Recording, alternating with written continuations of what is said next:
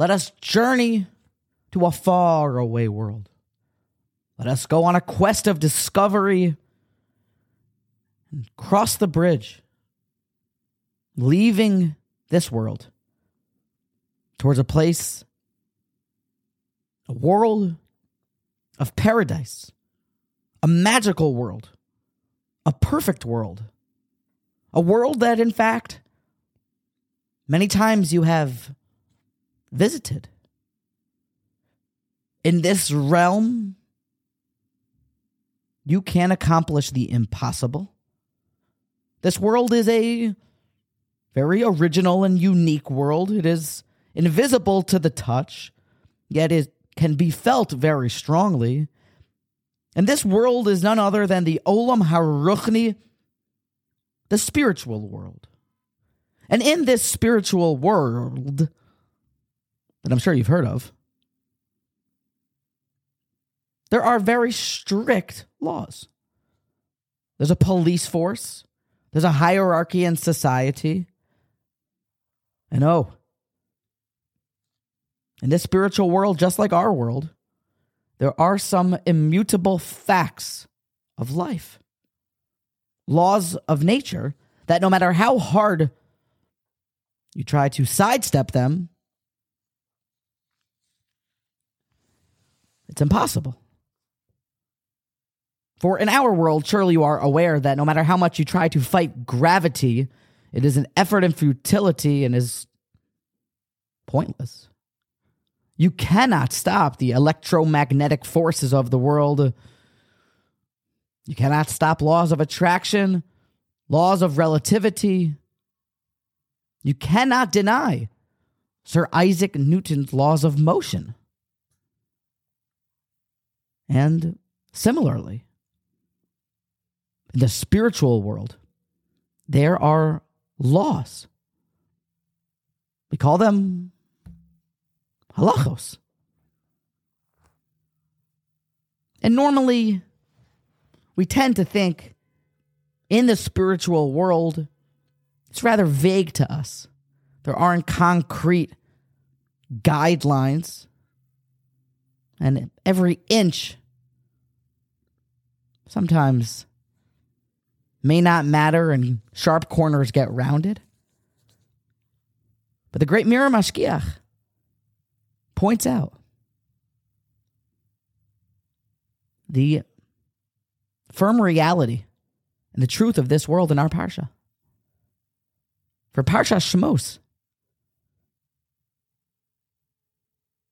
begins in kind of a dark spot.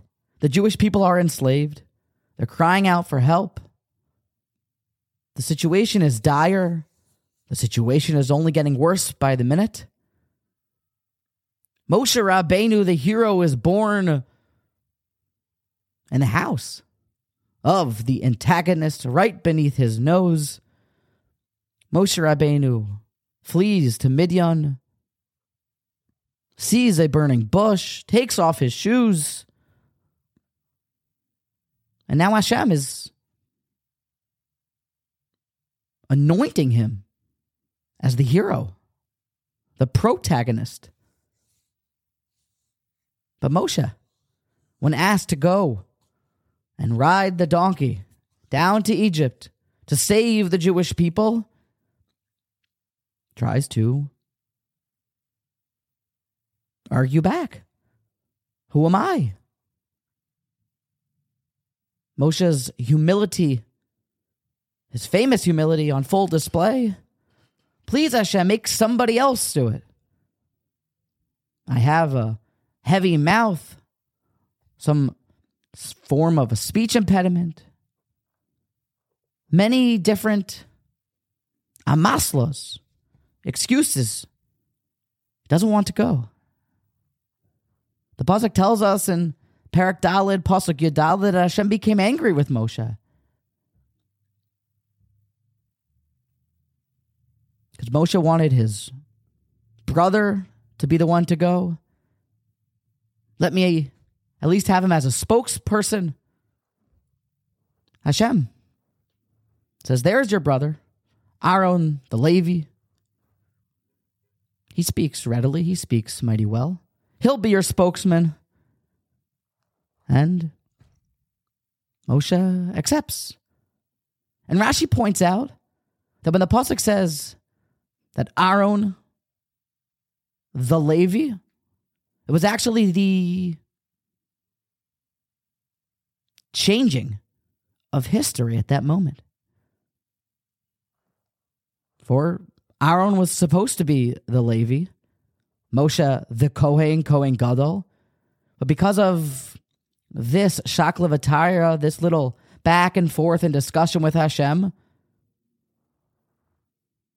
the kahuna was taken away from Moshe and given to Aaron, his brother.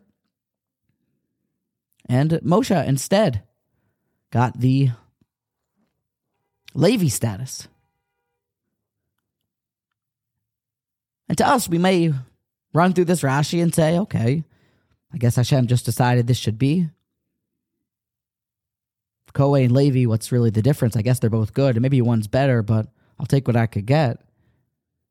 But Rabbi Yerucham, the great Mirror Mashgiach, the spiritual dean of Yeshiva Smir during the Roaring Twenties, points out the exactness and the precision and the reality of the spiritual world and how big of a loss it would be, and the differences that are in the spiritual world between a Kohen and a Levi. And Rabbi Yerucham continues to prove how many times we've come into this reality of the spiritual world. And the difference is that one could be working as a lawyer or a plumber, totally different realities. A Levi totally differs from that of a Kohen. We find in the spiritual world more proofs to the reality of this, and we have more insights into the laws of nature of the spiritual world and the certain jobs that go on there when we are told that HaTorah is nickness with Memches Kinyanim. There are 48 ways to acquire Torah.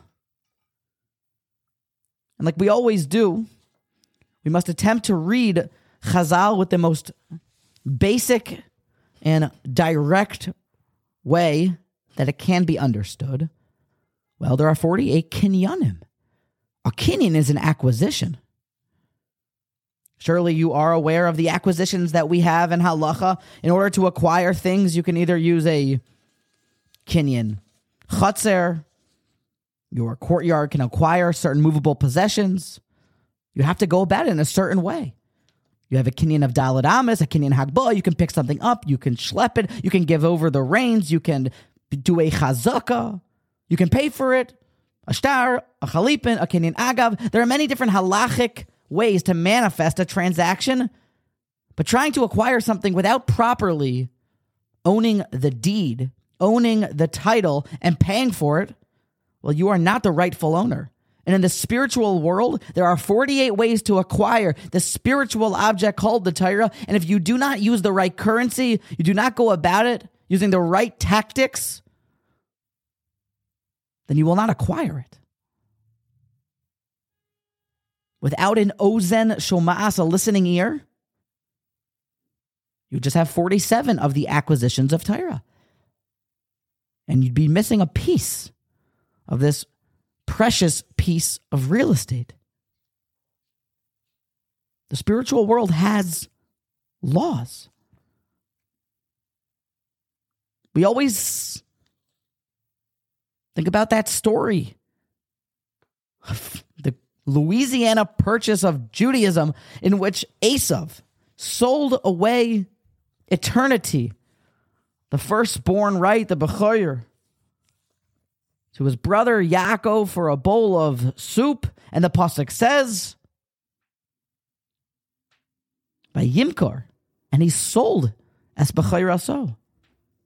He sold it. How do you make a kinyan, an acquisition, on the firstborn right? Was it money? Was it the value of the soup? Was it just something that would go on in their hearts? Be'ezek kinyan. And Bechlal.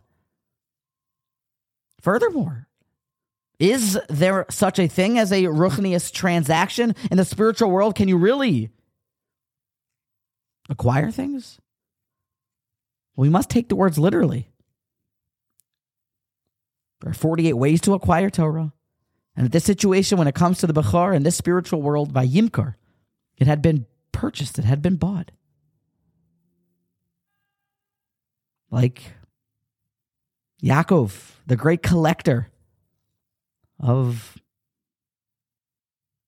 great old manuscripts, looking at a child playing with an old first printed, handwritten, hand autographed edition of Rambam's Yad HaChazaka worth millions of dollars, and the child is smudging it up and sucking on the paper and ruining these holy manuscript. Yaakov, he buys this Bechoira from Esav because Esav doesn't understand what he's dealing with. The Bechoira, like a manuscript from the Rambam, Esav is a child. He's ruining it.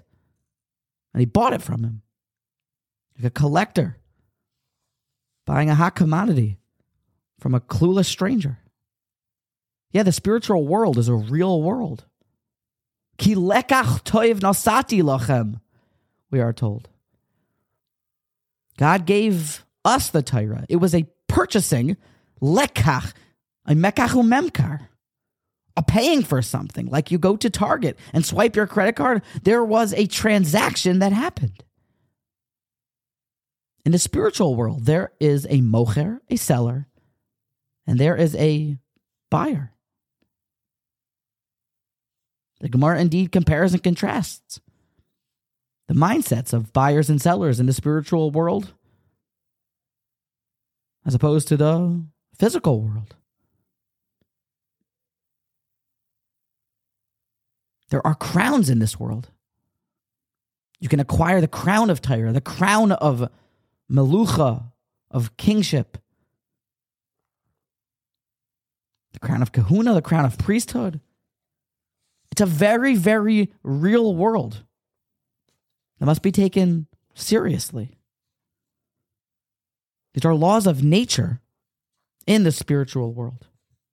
Hopefully now we have been able to look over the wall, cross the bridge, and see a little bit of this spiritual world and the laws that govern it. The goal of this journey, folks, is to make the spiritual world as much of a reality as possible. To be able, like the great ones that live in this world eternally, to try and vacation at least as much as possible to the spiritual world. We will see how there will be constant examples into the periodic table of elements in the spiritual world. And you'll see how voice, hearing, sound, it travels differently in the spiritual world. You'll see how when Hashem's voice is heard in the Ohel Moed, in this holy tent, the tent of meeting, it is a booming voice. It is Koyel Hashem Shover Arozim. It's a voice of God that shatters cedar trees. But also, the voice, the Pasuk says, could not be heard outside of the tent walls, the partitions. And in our world, yes, that doesn't make any sense for something to be at a certain decibel and for one step forward to not even hear an inkling of the sound. Not even the tiniest pitch. But sound travels differently. In the spiritual world, it can be a koyel Hashem shover arazim, and an inch away, there can be total silence. For us in our steiging, it should give us a different outlook. It can't be but a buckshot spraying of our efforts, but the rewards in the spiritual world, the loans given, and the payment for the value provided to the marketplace, is commensurate and very precise with what and how you went about your efforts. In learning Torah, we are taught that Yogati Matsasi, that you toil and then you find. And the Rashba, in one place, and I'm sure you will be able to come up with other proofs to this idea, that the return on investment in your Torah learning, the matzasi, the amount that you find, is very much based on the level that you put in. And it's like paying for something. That when you yogea, when you work, when you toil a certain amount, that is the currency that you are revealed to that clarity in that Torah. The ideas of tefillah and proximity and location, just like the laws of weather in our world, how certain places above the equator or lower than the equator, different hemispheres, certain temperatures, certain humidity factors. Well, in tefillah also, there are certain locales that give off more of a spiritually flammable destination, that the tefillos could be heard stronger. At a Mokum Kavua, it could be more efficacious, your tefillos. At a minyan, there's more of a chance that your tefillos will travel up to the heavens and be heard and be answered. If you are the child of a righteous person, there's a greater chance that your tefillos will be heard. So all of this should answer why sometimes, even though we're trying hard, we aren't getting the result that we had hoped. Maybe you're the wrong location. Maybe you're not with a minyan. Maybe you haven't been omal, worked hard enough in the learning to be koina the chachma. In the magical and paradise-like world of the spiritual, things are perfect and things are precise. And we should learn to read Chazal's words with exactness, for they are scientific, true facts of the spiritual world. The truth is actually even governed in this world.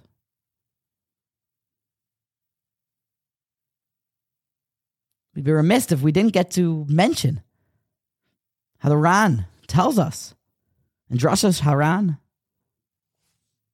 might be the Sefer Hayashar LaHaran, I believe it's in the introduction, about the laws of gravity and how they affect in the spiritual world. That the human being,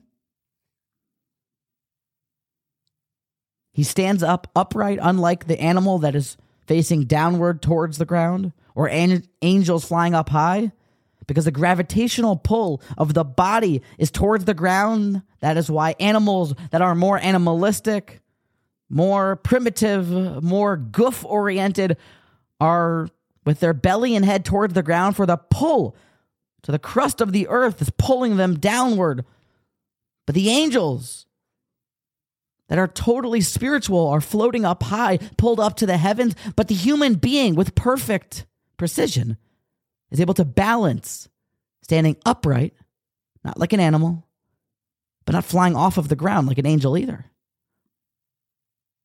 It's a law of the spiritual world. So hopefully, on today's journey, we have witnessed the reality of this super real world of spirituality. Hopefully we've learned to take Chazal's words precisely. Not that they're just mishalim or parables. It can't really be, how does this work here in this situation? But to take them quite literally. That Yaakov did buy the firstborn, right? And there was a certain exactness in why Moshe, in his tarrying or pushing off of going to save the Jewish people immediately, lost the right to be the Kohen. And in this world, he was given the reality of being the Levi. Hopefully it will inspire us to take halacha that much more seriously. And to put our glasses on that take us to the spiritual world. That's something that is muksa on Shabbos, that has no use and is prohibited, is filled with biochemical waste and will give a horrible cancer to the soul if touched on the seventh day of the week. It's because in this spiritual world, there are drachim, there are highways, there are kinyanim, there are ways to acquire things. And in this magical paradise of the ruchnius world, the all-encompassing and ultra-real world of the spiritual, the more that we make it a reality, the more that we'll be that much more connected to HaKadosh Baruch Hu and the reality that is truly real.